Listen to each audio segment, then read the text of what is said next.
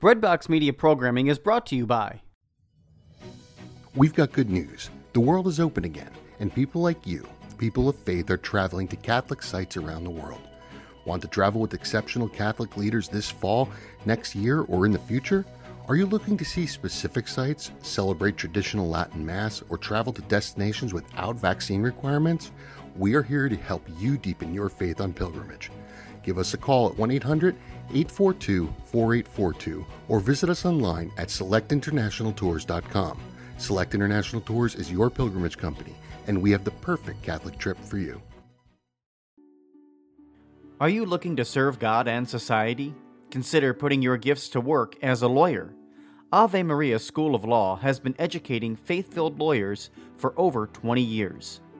Ave Maria School of Law is committed to training lawyers to use law appropriately around the moral issues of our time. Visit avemarialaw.edu to learn more about integrating your faith with a law degree.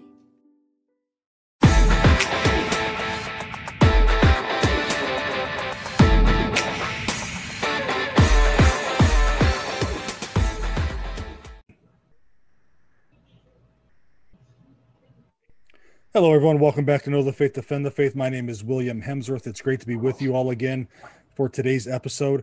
Honored to have my guest, and if you keep track on the YouTube channel, he's been on before. He had the debate with Dr. Sam Rocha. So Dr. Scott Forer is our guest today, and he attended medical school at Michigan State University and specialized in neurology at University of Arizona. And for 30 years, Dr. Forer has been certified in both neurology and psychiatry and continues to manage an active practice. Dr. Forer's background is inclusive to comprehensive studies of neurosciences with a focus upon neuronal systems of consciousness, the quantum physics model of consciousness, awareness, infinite intelligence, contemplative prayer, and meditation.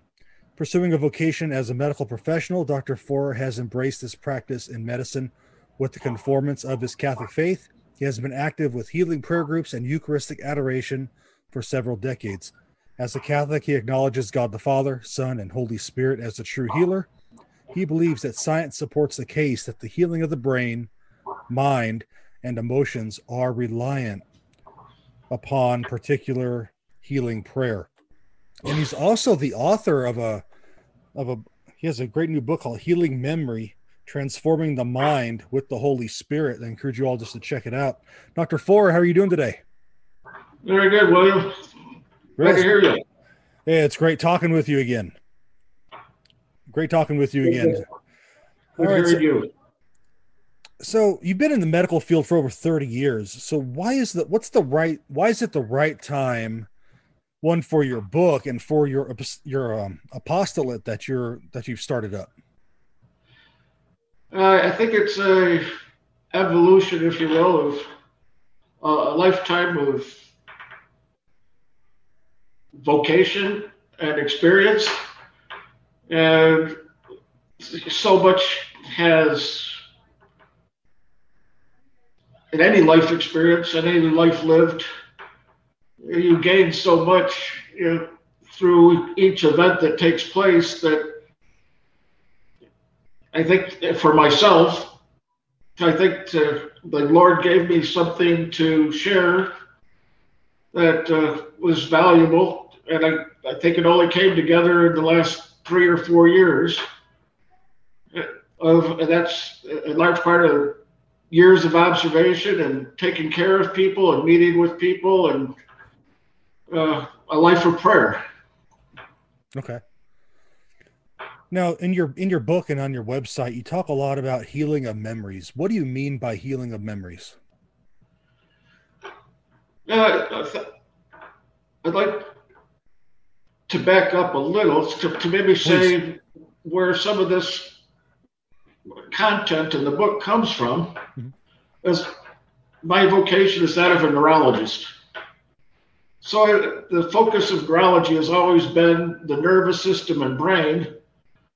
And a lot of that overlaps with mind, memory, emotions, imaginations, which in the profession of medicine is called psychology and psychiatry.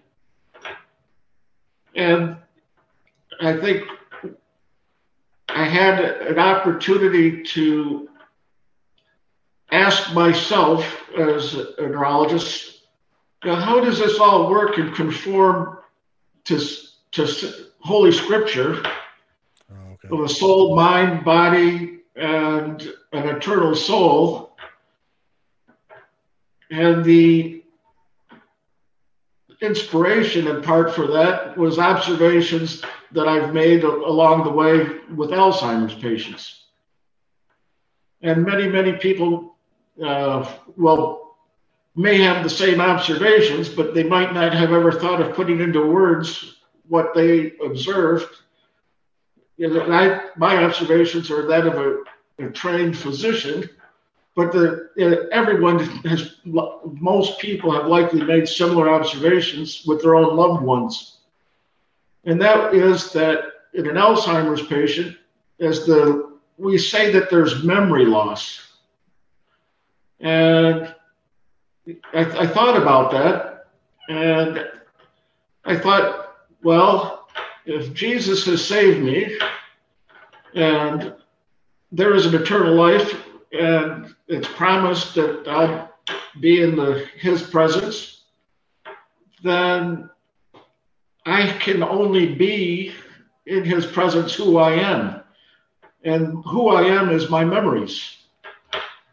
That if you were out of the body, you can't be anything else but who you have chosen to be and how you have made your memories to be. And so one of the things with Alzheimer's patients is this: the family or the patient may say, I have memory loss. There are times, even when it may seem profound, that they would be spurts where the patient would be completely lucid and all their memory was there, which demonstrated to me, whether it lasted a few seconds or a few minutes, this phenomenon has been observed by nurses and family with patients at near the time of death. They come from a completely disorganized thought pattern and are lucid for some short time. So from that, it can be taken that there actually is no memory loss. And so by extension, if there is no memory loss, what that really means is that just the brain tissue, the body component that we call brain, is dysfunctional. And it's dysfunctional in an extent that it does not allow a manifestation of the human person, who I am, in physical reality. But who I am is still there. Who I am has not gone anywhere. And when out of the body, who I am is there before Jesus. And for him to take a good look at who I have chosen to be all these years. And so that's where the healing of memory comes from, because knowing that, you can heal injuries to memory. Where is memory? Memory is found in the soul. It's not in the brain. So you can heal memories, injurious memories, and issues like physical abuse of a young child are a foundational memory that can be carried forward for a whole lifetime, with other memories built up upon that initial injurious memory. But there are, through prayer and through the Holy Spirit, there can be healing where that foundational memory can be altered such that it changes the whole person in relation to joy, kindness, forgiveness, gentleness. And I would call that the mechanism of being born again. Okay. Now, in your book, you discuss the illumination of the Holy Spirit. Is that kind of where this comes from? Is that illumination that the Spirit gives? Well, the healing of memories in this context is one in which it's accomplished by prayer. And there's prayer that we do all the time, that you have with the recognition of a deposit in the Holy Spirit in each one of us. Mm-hmm. The Lord knows, like the biblically stated in Scripture, every thought and every word that we say.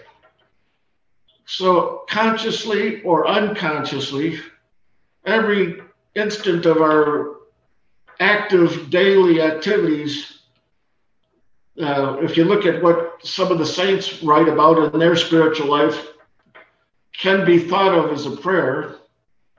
And so prayer is used, when used consciously to consciously place oneself in a meditative, contemplative focus upon invitation to the Holy Spirit to be there with a greater, or an allowance for greater participation in one's willful choices, then you can have an illumination of past memories. Okay. Gotcha. Very interesting. So everyone, again, the book, check it out, is Healing Memory, and Dr. Afora's website is christconnections.me. So check out the great work that he's doing. And my apologies for jumping around a little bit, Dr. Afora, but chapter 15 caught my attention. Now, you talk about the role of the cross. Can you give us an overview of that chapter, if you don't mind? Well, Jesus' death on the cross is that which is the supernatural healing of all our memories, to the extent of that free will and free choice acknowledges that that sacrificial gift of love is that which can transform and transfigure all injurious memories to the good of God's purposes. And I think that's the chapter 15 speaks to much greater length about all that, but that's, I think, the short form of it. Oh, no worries. That's very good. Now, as far as dying to self, I know this is the very next chapter. Those two chapters, they really caught my attention. Maybe because it's something I have to work on personally. But you talk about dying to self. And so what does that mean, and how does the Holy Spirit help us with that? Well, in dying to self, part of the prayer, contemplative, meditative prayer, and one of the things that I speak to that can be done in that time is to allow an invitation to the Holy Spirit and to take a look at the cross, and then in a mental way, in a prayerful way, each person puts themselves on the cross, as if to look at themselves on the cross, and in that manner to place other people at the base of that cross around you, and to ask the Holy Spirit, in a sense, who do those who look at me on my cross, in my life, in my circumstances, in my trials, in my troubles, in my joys, who do others, what do they see? And if I was looking at myself on my own cross, in my own circumstances, how do I see myself? What do I like?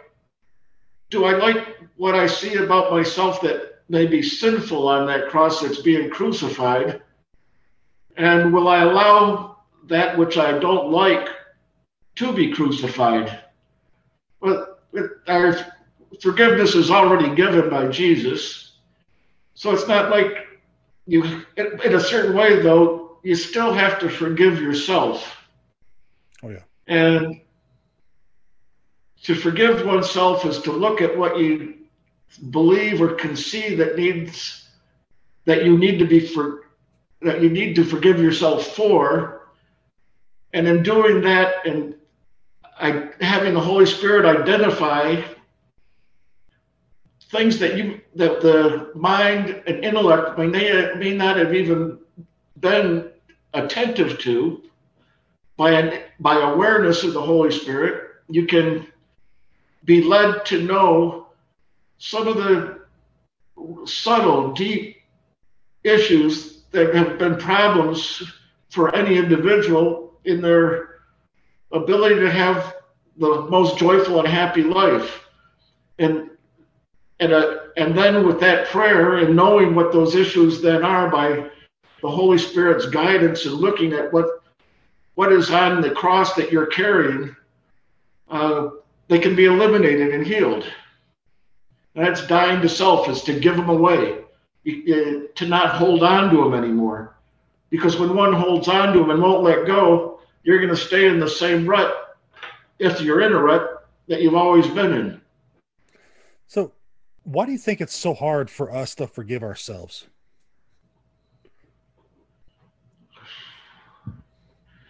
That is one of the greatest questions, because there's not an easy, simple answer. But I would say at its core, it's that in general, there's a large range of attentive, prayerful activity with awareness. And there's a lot of individuals that start out upon the journey whose dedication to what I would say is contemplative prayer, or quiet time prayer, or meditative prayer, does not allow an invitation to the Holy Spirit to an extent that it amplifies awareness to show those areas of injury that are held on to, so that there's a constant daily life that's routine, that is all material, all physical, and we pay little attention to the spiritual. And we call that the world. And in those activities in the world, we hold on to our injurious memories, and we don't forgive ourselves, because everything we do in that daily world is linked to, in some way, shape, or form, by attachments to our friends, wife, children, parents, grandparents, workers who we engage with. And oftentimes we conduct ourselves on a pattern in which we hold on to behaviors, personality, activities that subconsciously meet the expectations of the other persons that we interact with. And if we were to give them away or forgive ourselves, there would be actually a significant change in the soul. We have, I think, the greatest fear is that it changes our relationships, because I would change, you would change, the individual is changed by the Holy Spirit, and by extension, maybe my girlfriend won't love me like when I think she loves me now. If all of a sudden I decide that I'm going to go to church every week. And so I think that sort of speaks to what Jesus said, you know, people aren't going to like you if you fall in love with the Spirit and fall in love with Him necessarily. And so it changes relationships. And that's why we don't forgive ourselves, is because that fear of going beyond what we would call our normal. Okay, gotcha. So your book's been out a couple months now. What's been the feedback? Have you received any feedback on your book so far? Well, I think the feedback I hear has been great. I have some interest from evangelical pastors to use it in their ministry, in their churches, and there's a lot of testimony that I have that goes along with that book. That's there's just not enough time to go into maybe hours worth of that. Yet I see that there's an opportunity to, in my time of life now, as a physician, not only to be a physician, to evangelize and to join with churches and parishes to talk and to help be there to serve in a different way than I've served before. And I sense that's the direction things are going in. So right along that route, let's talk about Christ Connections. What really prompted you to? I know we talked about it briefly at the top of the show. What prompted you to start it, and kind of how has it been going so far? Well, that is, it's all been an inspiration that sort of, it came in a way, all flowed from prayer, and without really a lot of conscious planning, if you will. The book itself was sort of downloaded to me at a Harvard conference in 2017. And, maybe in about 2018, I was given a dream to make a retreat center, or what you might call it, a monastery or retreat center, where people could come to pray and to learn about themselves and healing prayer and wellness. And so from that initial Harvard conference experience and the dream, they later hooked up into email one day from someone that was looking to provide assistance for the start of a charitable organization. And I hadn't thought much about how to do the retreat center, but I saw the email and I said, well, it has to be a charitable organization. Sure. And so through this contact with Reese, who's been excellent, he started helping me build a website, which had absolutely nothing on it. And he says, well, you need to have content. And so he says, write me a chapter or write me an article. And that was in June of 2020. And so I sat down to write content, and I wrote the first chapter of the book, basically.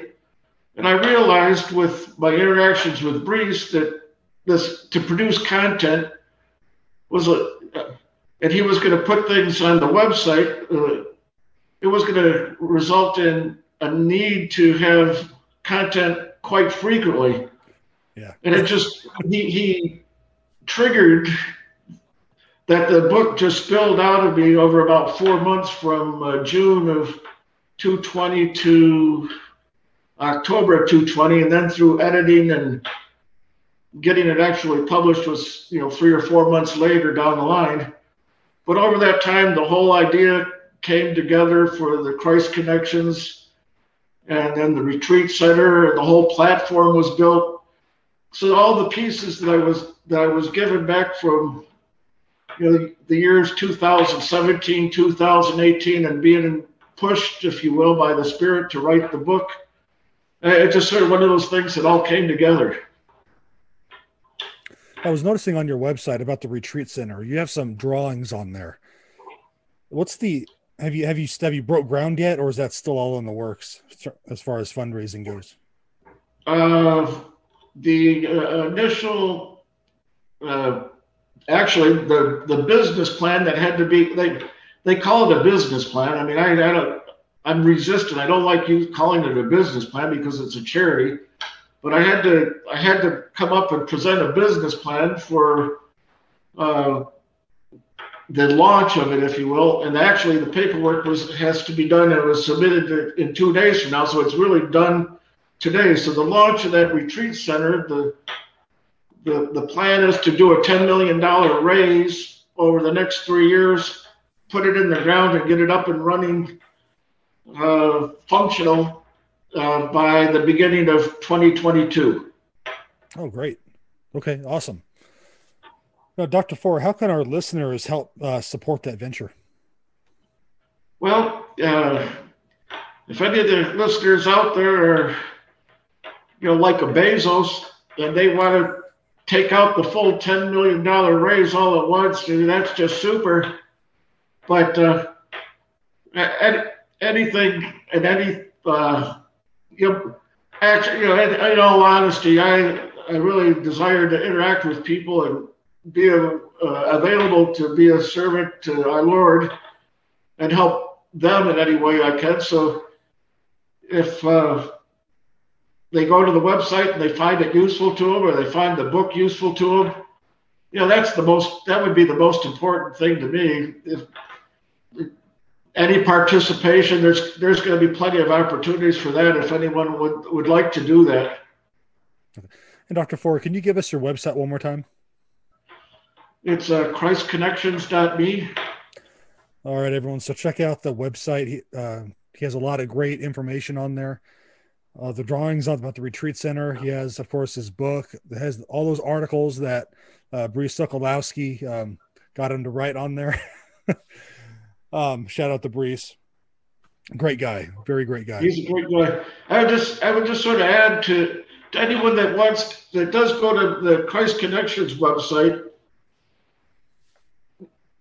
And one of the areas which I drew from in terms of concept, some people, you could go and look at a Google Canyon Ranch. Are you familiar with that? Canyon Ranch? Yeah. There's one in town. Is that the one you're talking about? Okay, yes. Yeah. So conceptually, Canyon Ranch is, for those that do not know, if they Google it, they'll soon learn, is a health wellness center for the rich. People will spend $3,000 a day to go there and it's secular, so they don't bring there's a lot of spirituality there, but they don't announce anything in terms of a Christian orientations. So I sort of, the retreat center that I'm attempting to I hope the Lord allows me to work on in creation, is totally Christian, dedicated to our Lord Jesus. And it models the Canyon Ranch that anyone can come for their spiritual health, wealth, and growth, as well as wellness, both nutritional and physical, and do it for no money. So that whatever gifts of love are given in donation, someone could come and make a reservation and show up, and they could, if they had $25 to give, and if you do the Canyon Ranch value, you'd be spending $3,000 a night. But because it's a charity, anyone, if you can get yourself there, the idea was to do it if the gift of love you could give was only $25. But that's part of the idea. Great. Yeah, everyone, check out the website again, christconnections.me. Dr. Fohr, I thank you so much for your time today. Talk about your book, talk about your apostolate, and it's great talking with you again. Thanks for your time today. Hey, thank you, William. Always good to talk with you and hear from you. All God right. love you. God love you too. God bless.